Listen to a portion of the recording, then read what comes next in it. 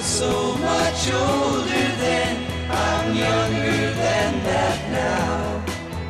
I'm Bill Shaver along with Mark Middleton, and this is Growing Bolder. Our next guest is the Executive Vice President at Florida Hospital, part of the Adventist health system, and that's one of the largest healthcare providers in the nation. Yeah, he has a Ph.D. in leadership and management. He's an author of several best-selling books and one of the nation's leading advocates for a healthy lifestyle. In fact, his latest book is titled 8 Secrets to a Healthy 100, What You Can Learn from the All-Stars of Longevity. Let's welcome Dr. Des Cummings, Jr. Hey, Des, how are you?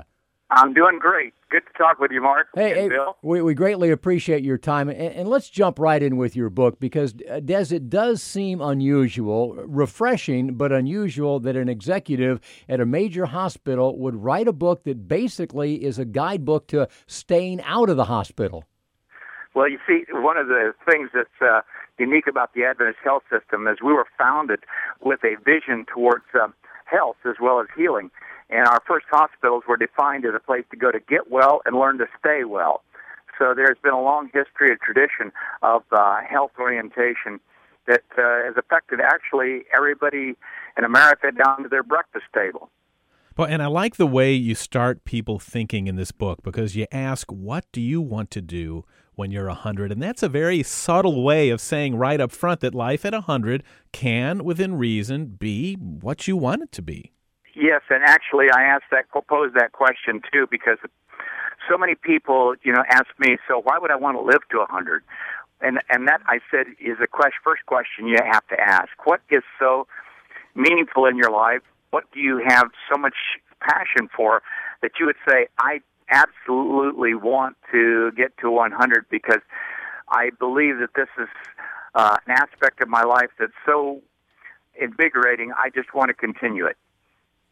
Unless you can answer that question of what do you really want to live for, then, just living number of years really doesn't make sense. And don't you think, too, Des, that when people say, wow, why would I want to live to be 100, it's because they're not paying attention. They're not seeing all of the centenarians that are out there that are not sitting in a wheelchair with a blanket over them, but that are skydiving, that are bowling, that are playing musical instruments, that are learning new skills, even at 100 years old. This is not the same as it was when we were growing up.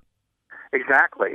Basically, most people still subscribe to the idea that you dim the lights and turn life down and cruise into the later stages of life, losing a lot of the meaning, purpose, and passion of your earlier and younger years. But the fact of the matter is, people who live to a healthy 100 really live with an intensity and a vibrancy that's remarkable. In fact, they start new careers or they enter new phases of their life where they explore life in a continuing way.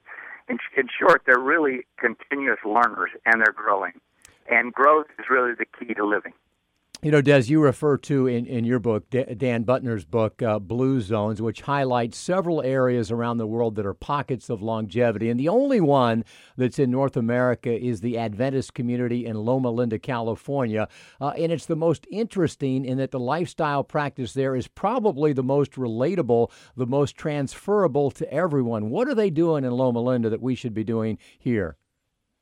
Well, that's really what I based the book on. There's really 8 secrets that come that are highlighted in the book because Dan Buettner called the folks in Loma Linda the all-stars of longevity in America. And it's the only lifestyle that has been shown to be able to work in a developed country such as the United States.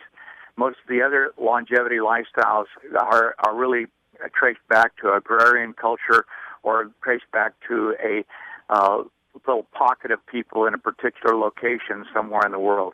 But this is a lifestyle that works across races, across cultures, and across geographies. So it's very transferable.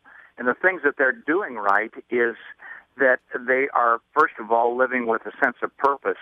And secondly, they are really pursuing health in terms of every aspect of their life. In short, they have taken the principles of the creation story, the original design that you find in Scripture, and they've taken those 8 principles and applied them to their lives. And those principles have to do with rest, environment, activity, and there's a number: trust in God, interpersonal relationships, outlook on life, nutrition, and choice. They are just fantastic principles that are for the whole person. So it's not just a diet and exercise lifestyle. It's a lifestyle with purpose. It's a lifestyle with meaning, and it always gives back to this community. So it's a lifestyle that returns, and instead of a return on investment, it's a return on life. It's interesting, and you've done something fascinating, too, to help spread that word. Florida Hospital has launched the Healthy 100 initiative, and that includes a website, healthy100.org. How does that work, and what's on the site? Well, one of the things we do on the site is give you the opportunity to start off with a little self-evaluation. And so we have an age calculator, which allows you to look at what your life expectancy is under your current health habits. And then you can see if you alter those health habits, what you'd be able to achieve and what the upside opportunity is for you to enjoy life. And then we provide you in-depth resources and continuous feedback based on the 8 secrets. And it's really designed to provide you with the resources and inspiration to pursue a healthy 100. Folks, we're talking with Dr. Des Cummings, Jr., who is the author of a new book, 8 Secrets to a Healthy 100. And we do have several copies of Des's book to give away. So, Bill, what do you say the first 10 listeners that go to any one of our Growing Bolder Facebook pages, and that includes growingbolder.com, Growing Bolder Radio, or Growing Bolder TV, and just post on one of our walls there that you heard and enjoyed this interview, we will send you a free copy of Des's book, 8 Secrets to a Healthy 100. And folks, he breaks it all down. And as he mentioned, it's an acronym that spells CREATE: choice, rest, environment, activity, trust, interpersonal relationships, outlook, and nutrition. And he breaks each and every one of those down.